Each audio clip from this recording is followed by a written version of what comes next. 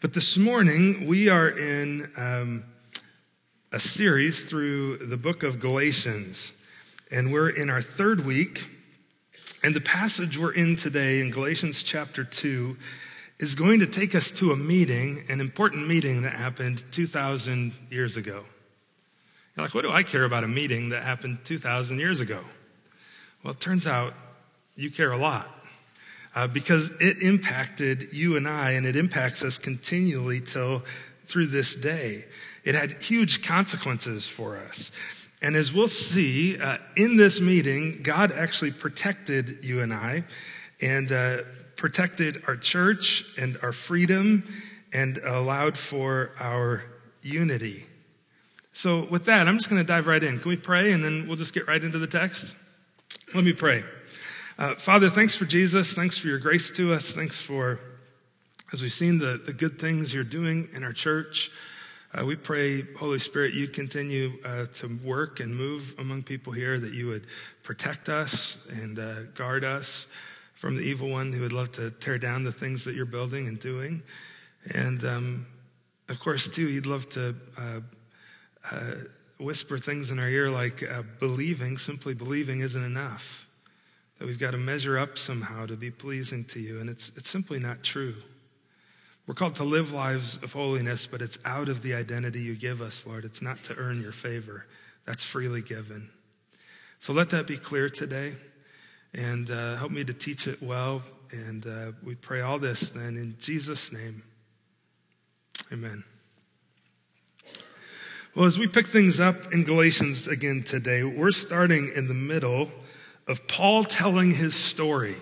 You remember he writes this letter to these churches that he had planted in an area known as Galatia. And in writing this letter, one of the things that was happening in these churches is they started off strong, but then there were people who came in from the outside, identified as Judaizers, who came in and said, okay, yeah, we're Christians too, but if you're really going to please God, you don't just trust Jesus, you also have to keep all these rules. And if there's going to be this test for us even to get along, if you don't follow these rules, then I'm sorry, it's not going to work for you and I, or for you and us, and even for you and God, for that matter. And so they came in, and Paul writes to them just furious that this has happened. He's furious with the people who had come in with these extra burdens that they were laying on the church. And he was upset with the Galatian Christians because they were buying into these lies. And so immediately, one of the things he does is he starts to establish his authority as an apostle. Because likely what's happening, see, here's the problem with letters in the New Testament. You're getting one side of the conversation, right? So some of the things he's addressing, we have to read between the lines and figure out what's going on, and look at other passages like in Acts, which we'll do a little bit today. And what exactly was Paul addressing? Well, it turns out the thing he was addressing in these letters is, in part, when these Judaizers came in, they were saying, yeah, Paul told you this, but guess what? We just came from Jerusalem, and we were with the apostles like Peter, James, John. You heard of those guys, right? You read about them, heard about them. See, Paul doesn't have the full story. He doesn't have the whole thing going. So it's Jesus plus all of this. And so Paul begins to establish his authority as an apostle to say, no, I do have authority to teach these things. I received this not from men, but from Jesus himself. And so Paul begins telling his story. And he starts in Galatians, we read this last week, in chapter 1, verse 10. He says, am I seeking now to win the approval of God or of men? Because if I was seeking the approval of men, then I couldn't be a servant of Jesus Christ. And so Paul then begins to tell his story of how he received the gospel. And you can learn this if you go over to the book of Acts and read in chapter 9 that Paul was in Jerusalem, and he leaves Jerusalem on his way to the city of Damascus. And I think I might have a map here to show you. We'll see if that's working. Here's the modern day area. So Turkey, Israel, Jordan, Iraq. And we're going to zoom in on kind of the area Paul is talking about here. And he begins in Jerusalem. And from Jerusalem, he makes a journey. That's kind of backwards there, but he goes to Damascus. And he makes his way up to Damascus. And the reason he's going to Damascus is to persecute Christians, to continue being a terrorist to those who are following the way of the Lord Jesus. And so he gets there, but before he gets there, Jesus appears to him on the road. And Paul is blinded, and he falls down on the road. And Jesus says, Paul, why are you persecuting me? And Paul goes into town, and after 3 days, a man by the name of Ananias prays with him. Scales, something like scales fall from his eyes, and he began to see the truth and understand, Jesus really is the Messiah. He's my only hope. He's the Savior. And so Paul becomes one of the people that he was trying to kill. He becomes a Christian. Well, as he writes in chapter 1, he said, now you've heard of my former life, how I persecuted the church, and I was advancing in Judaism beyond many my own age. He was incredibly smart. But I was on my way, and God was pleased to reveal his son to me. And he says, and after that, I didn't consult immediately with anyone, nor did I go up to Jerusalem. He says in verse 17, I actually went away into Arabia. And Arabia would likely be the area of Jordan. That Paul went down into Jordan, and he stayed there for about 3 years. It's a populated area. Some try to make the argument, so Paul, here, it's a case for, biblical training and for seminary. Paul went away for 3 years to study and before he ever did anything in ministry. And I don't think that's really the case. I think it's much more likely that Paul went there and he continued to learn, but he went and he was preaching the gospel and doing ministry. And then after 3 years, he returns back to Damascus. He says in verse 18, and he makes a short jaunt to Jerusalem to visit Peter, Cephas, and remained with him for 15 days. That's not a long time, is it? So it was 3 years after Paul became a Christian that he ever made his way to Jerusalem to meet with the apostles at the time. He had received this gospel not from other men, but from Jesus himself. And we're going to see he ends up coming back again to Jerusalem in a little while in chapter 2. But when he gets there, what he learns is that the gospel I was preaching and the gospel they're preaching that we each received from Jesus are the same gospel. It was confirming to him. So he was there, he says in chapter 1, we read last week, for 15 days.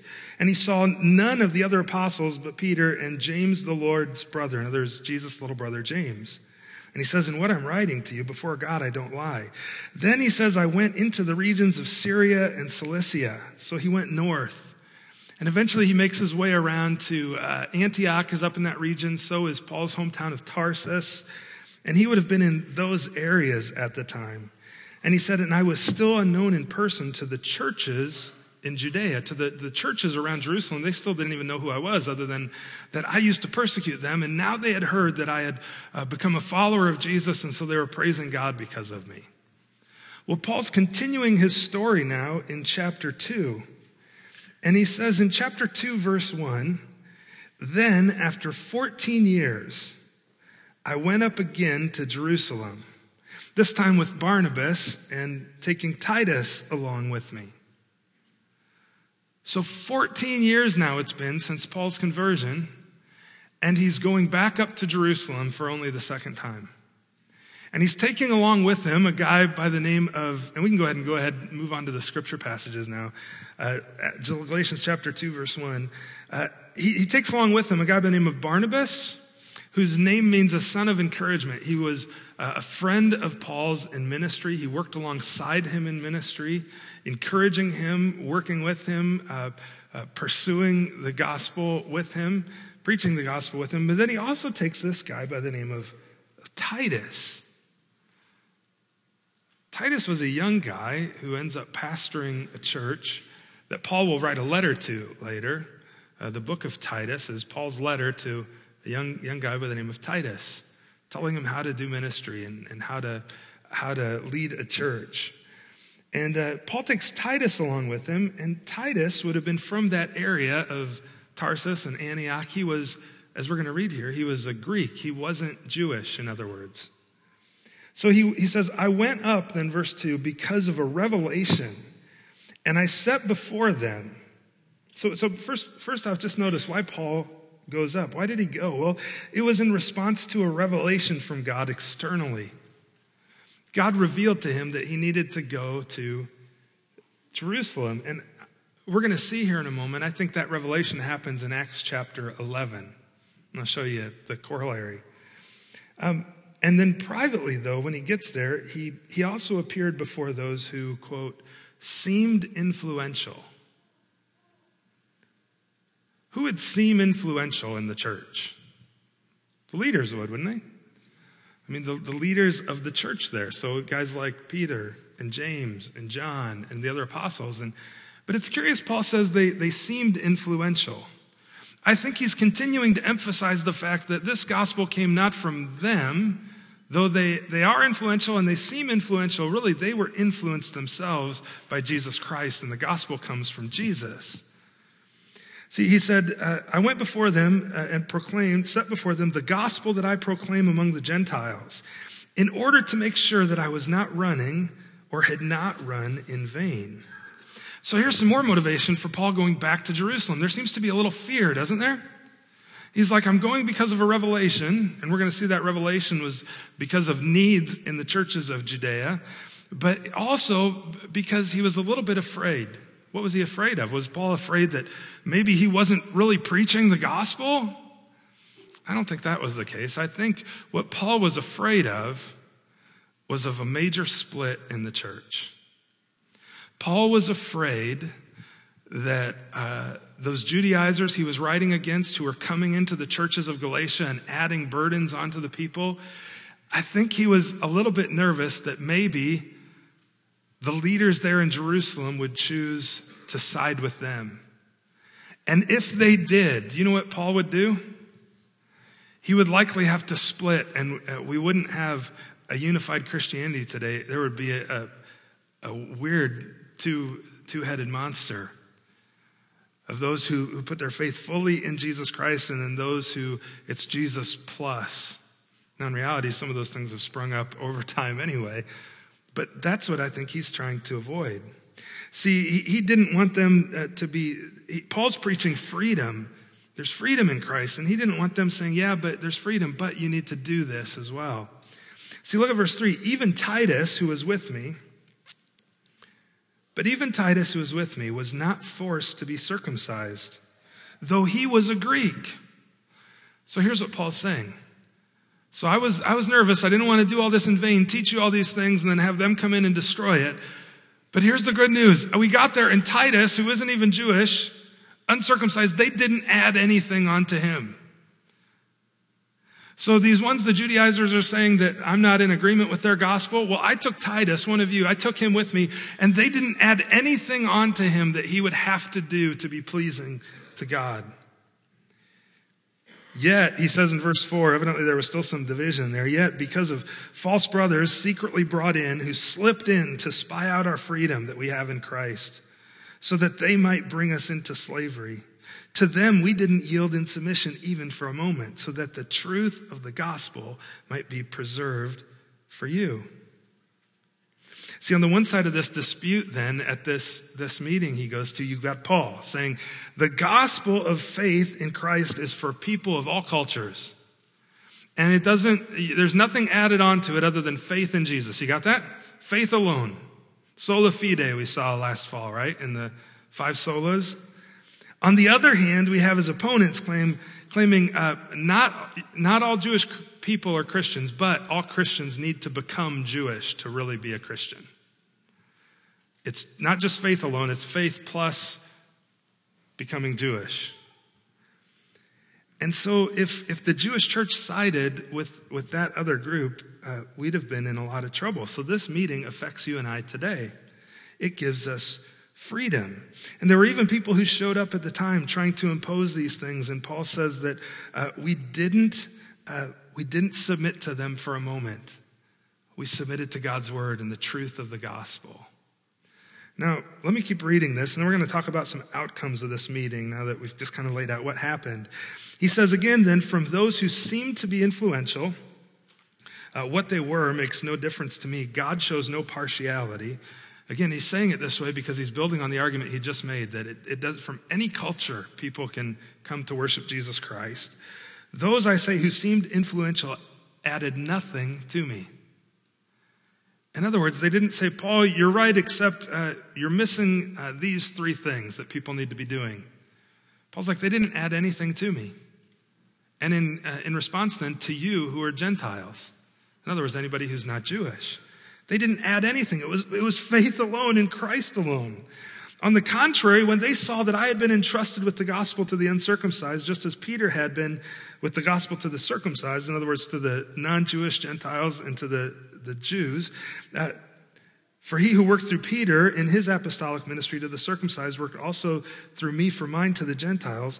And when James and Cephas and John, who seemed to be pillars, in other words, the main leaders of the church, when they perceived the grace given to me, that they gave me the right hand of fellowship to Barnabas and me, that we should go to the Gentiles and they to the Jewish people. Only they asked us to remember the poor, the very thing I was eager to do. Now here's some of the outcomes of this meeting. And this is really kind of the so what. Great, that's some interesting history, Josh, but so what? I think I've told you before, I had a prof in my preaching class at Moody. He'd sit in the back of the room and kind of gravelly voice, and you'd get done, and you knew it wasn't a very good sermon if you heard him go, so what? From the very back.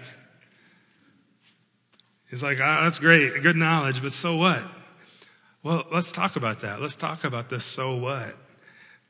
There's two outcomes that come out of this meeting that are relevant to you and I, that are really the so what of the whole thing. One is personal, so there's going to be one of these that you can apply personally, and one that applies to all of us. So the first one that applies personally, the outcome of freedom.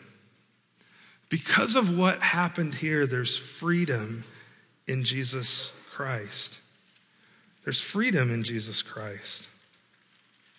And that's a huge thing. Paul's saying that the biblical gospel gives freedom, while his opponents are preaching this idea of earn your salvation. See, that whole idea of earning your salvation doesn't lead to freedom, it leads to slavery. That's religion, friends. Religion says do all these things to get good enough to be right with God. Believe in Jesus is just one of the things that you have to do. And it's never enough. It leads to slavery. It's a burden. In fact, Paul says earlier, a couple weeks ago we saw in chapter 1, that it's adding to the gospel, and really what it is then is it's a false gospel. It's really destroying the truth of the gospel, that it's faith alone which leads to freedom. Well, what kind of freedom are we talking about? Well, first off, the gospel leads to cultural freedom. Culturally, or you could say religiously too. See, a moralistic type of religion where it's do all these good works, it presses people to adopt specific rules and specific regulations for how they behave, or how they dress, or where they work, or roles in their family. It imposes these things onto people. Why? Why does it come up with all these rules? Well, think about it. If your salvation depends on obeying the rules, then you want the rules to be very specific. See, the moralistic religion, I'm just going to say religion, imposes all of these very specific rules. Do it this way, sing these songs, talk like this, dress like this, do these things. And they like their rules to be very, very specific. Why? Because if your salvation depends on it, I'll say it again, if your salvation depends on following the rules, don't you want to know what the rules are? And sadly, there are many churches, and we need to pray that they would come to an understanding of God's freedom. I grew up in one where it was follow all of these rules to be right with God. And you could check them off, so I feel okay. But the reality is all it does is lead to slavery. There's no joy in that. There's no freedom. If You don't want, vague rules like love your neighbor as yourself. That's way too hard. I can never possibly achieve that. I want, stuff like don't drink, don't go to movies, don't dance. That's what I want. See, if the false teachers had their way back here in Galatians chapter 2, then somebody from a different cultural life would have to change their entire culture to become a Christian. Yet John tells us in Revelation that there'll be people from every tribe, every tongue, every nation in heaven. If they had their way, if the Judaizers had their way, then if somebody was an Italian or an African, they couldn't become a Christian without culturally first becoming Jewish. And that would go for you and I too. See, this meeting had big implications for us, for our freedom, for your freedom. Now, it's cultural and religious freedom, but it's also emotional freedom. And this is really where maybe the rubber would hit the road for you personally. Anyone who believes that our relationship with God is based on keeping up moral behavior, if that's what you think, you're on an endless treadmill of guilt and remorse and regret and fear. Let me say that again. If you believe that your relationship with God is based on keeping up moral behavior, you're on an endless treadmill of guilt and fear and insecurity. And you will totally be without joy. Now, here's what I'm not saying. I'm not saying that you shouldn't live a life that's honoring to the Lord and do things that are right, according to his word. What I'm saying is that your acceptance, your love by God is not based for you by God is not based on you keeping those things. He chooses to love you. He chose to love you while you were still his enemy. You didn't do anything for him to love you. Because no offense, but there is nothing lovely about me and nothing lovely about you in his eyes other than that you bear his image, and in your sin, you're vile. And so when Jesus covers you with his righteousness, God loved you even in your vile wickedness and mine, and he gave his son for you. It was his love, not your goodness. That's what I'm trying to say. I don't know if I said it well, but that's the point. So you're not free from the moral law as a way to live, right? The Ten Commandments as a way to live, but you're free from it as a system of salvation. Does that make sense? There's great freedom in following Christ.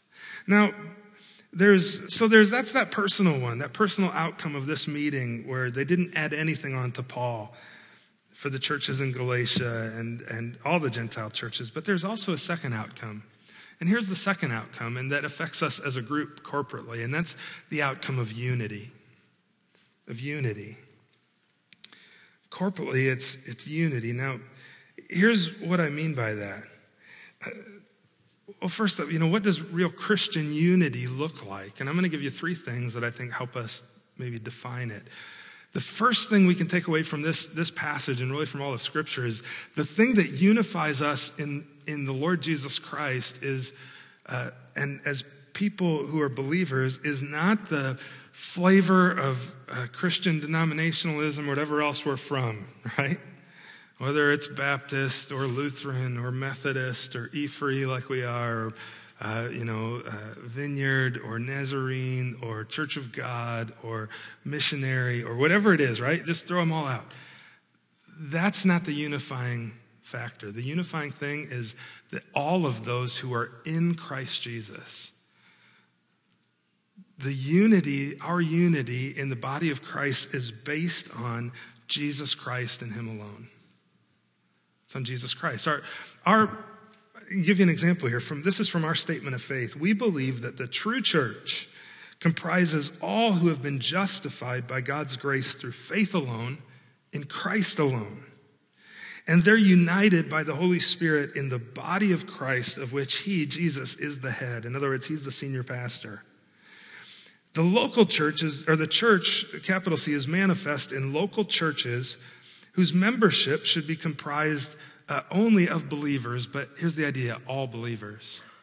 The only thing that makes someone part of the universal church is believing in Jesus Christ.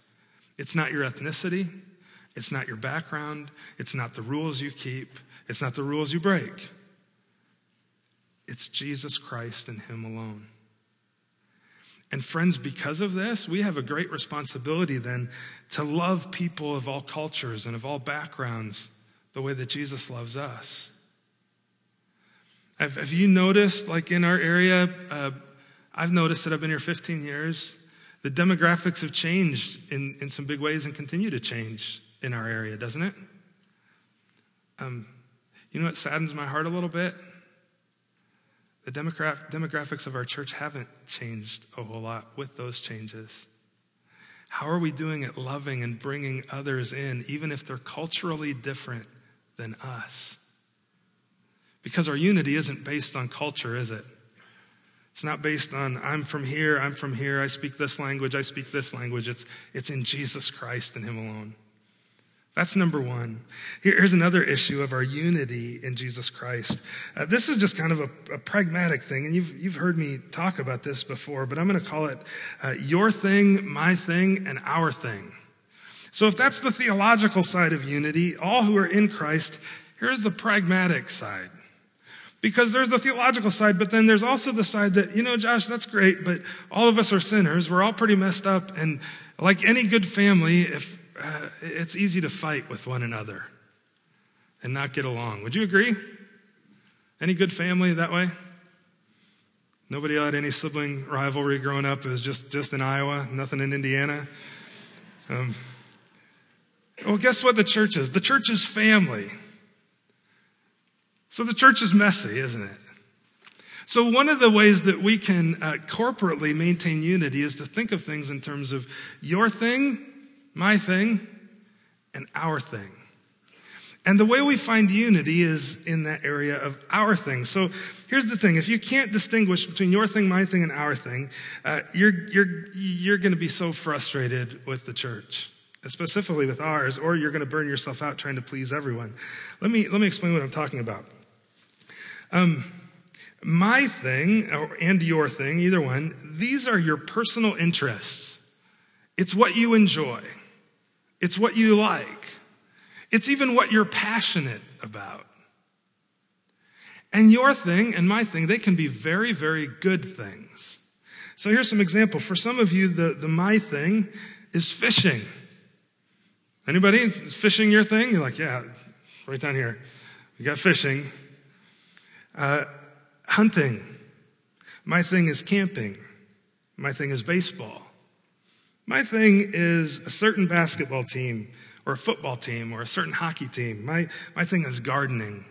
My thing is fill in the blank. Could be a lot of different things, right? Or it might be a cause. It might be a very good cause. My thing is I love helping these types of people. My thing is I enjoy serving in this type of ministry, or I enjoy helping these types of people, or being involved in this place in culture. And my thing maybe is it's just you really love this particular neighborhood because that's where you're from, or you really love this particular type of food, or this particular restaurant, or fill in the blank. If you want to know what my thing is for you, just look, what is it that you enjoy? What is it you appreciate? What is it that you give your time and money to? It will identify your thing. And it can be, I'm sure they're very good things. Here's how this relates to unity. Unity in the church gets disrupted and fights break out in our family when we try to make my thing our thing. And I try to make my thing your thing, and you try to make your thing my thing. And you say, yeah, but my thing's a really good thing. I know, but it's your thing. It's your thing. It's not my thing. And if it becomes our thing, we're going to have no rest. And nobody's going to know what we're supposed to be doing or who we really are as a church body. So we have to distinguish what is your thing, what's my thing, and what's our thing. Well, here's what is our thing. Well, our thing is the overall mission of our church. It's what we do together, corporately. And the reality is, even different 110 groups can have their own our thing, but in terms of our church, our thing is we are sent to love people and to invite them to follow Jesus with us, no matter who they are, right?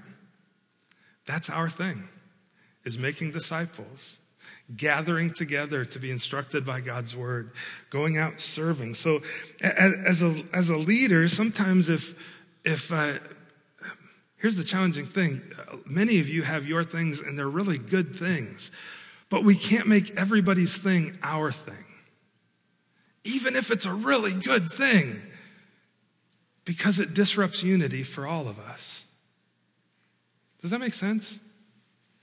So if we say, no, we're not going to do that, or we're not going down that road, or we're not participating in that, we're not saying it's a bad thing. We're saying that's your thing. Go do it with passion. Do it well. We're saying there just isn't, it's not going to be our thing.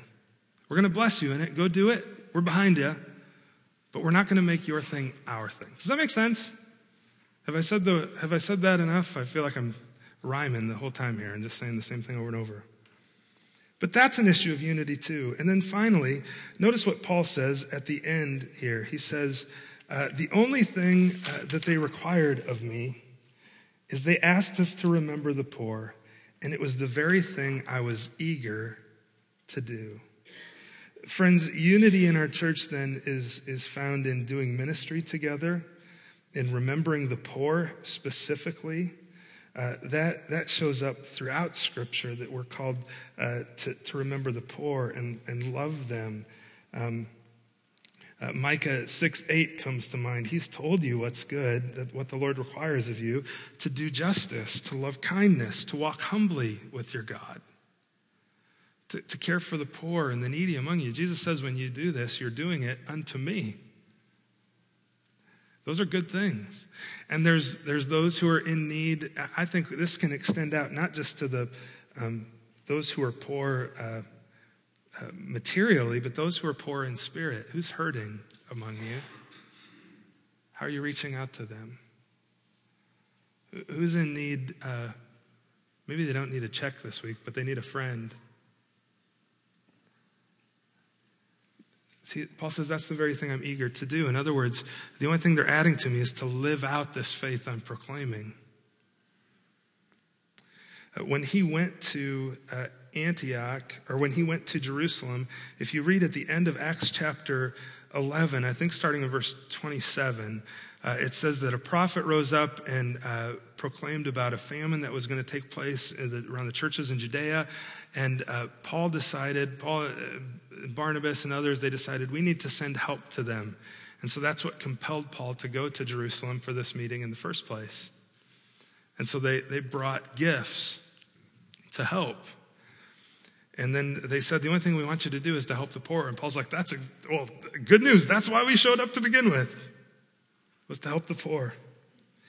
And here's what's curious, that the church was so good at this in those days. In the 4th century Roman Emperor Julian, here's this quote from him I found this week. He said, "Nothing has contributed to the progress." Now, he wasn't a Christian. He says, "to the progress of the superstition of Christians as their charity to strangers. The impious Galileans provide not only for their own poor, but for ours as well." Isn't that a powerful statement? He's like, you know what's caused the spread of Christianity more than anything is Christians caring for the poor. In other words, live out your faith, friends. Live out your identity. Do those good works, but do it because you know you're loved, not to earn God's favor or to earn his love. And as we do this, we have freedom individually. There isn't anyone we wouldn't invite. All people matter. Emotionally, we aren't bound as slaves to some list of things I have to accomplish to be pleasing to God. But it also creates unity in our church. Unity in Jesus Christ. Unity in doing our thing of doing ministry and introducing people to Jesus. So with that, let me pray. We're going to sing take our offering and call it a morning. Let me pray. Father, thank you for Jesus and for the unity that you provide to us through him, for the freedom you give us in him. Lord, thank you for that meeting that Paul was at, that there was nothing added to the truth of the gospel, that Jesus, truly, you paid it all. There's nothing I can do to earn my salvation. There's nothing I can do to lose it. It's simply me believing and trusting you. Lord, I pray for those who are here today who've maybe never trusted you. If that's you and you're hearing that, it's very simple. If you would simply pray from your heart to the Lord and say, Lord, I'm a sinner. I've been trying to do it all myself. And I realize I have no hope on my own apart, Jesus, from you. And so, Jesus, I trust you and you alone as my Savior. The Bible says if you believe that, confess that with your mouth, repent of your sin, it's all combined in this idea of belief and trust that you will be saved. It's that simple. If you haven't done that, I would encourage you to. And Lord, as we give and as we sing now and wrap up our morning, might you be honored and might we experience, Jesus, a greater knowledge of your freedom and of your unity together. It's in Jesus' name we pray. Amen.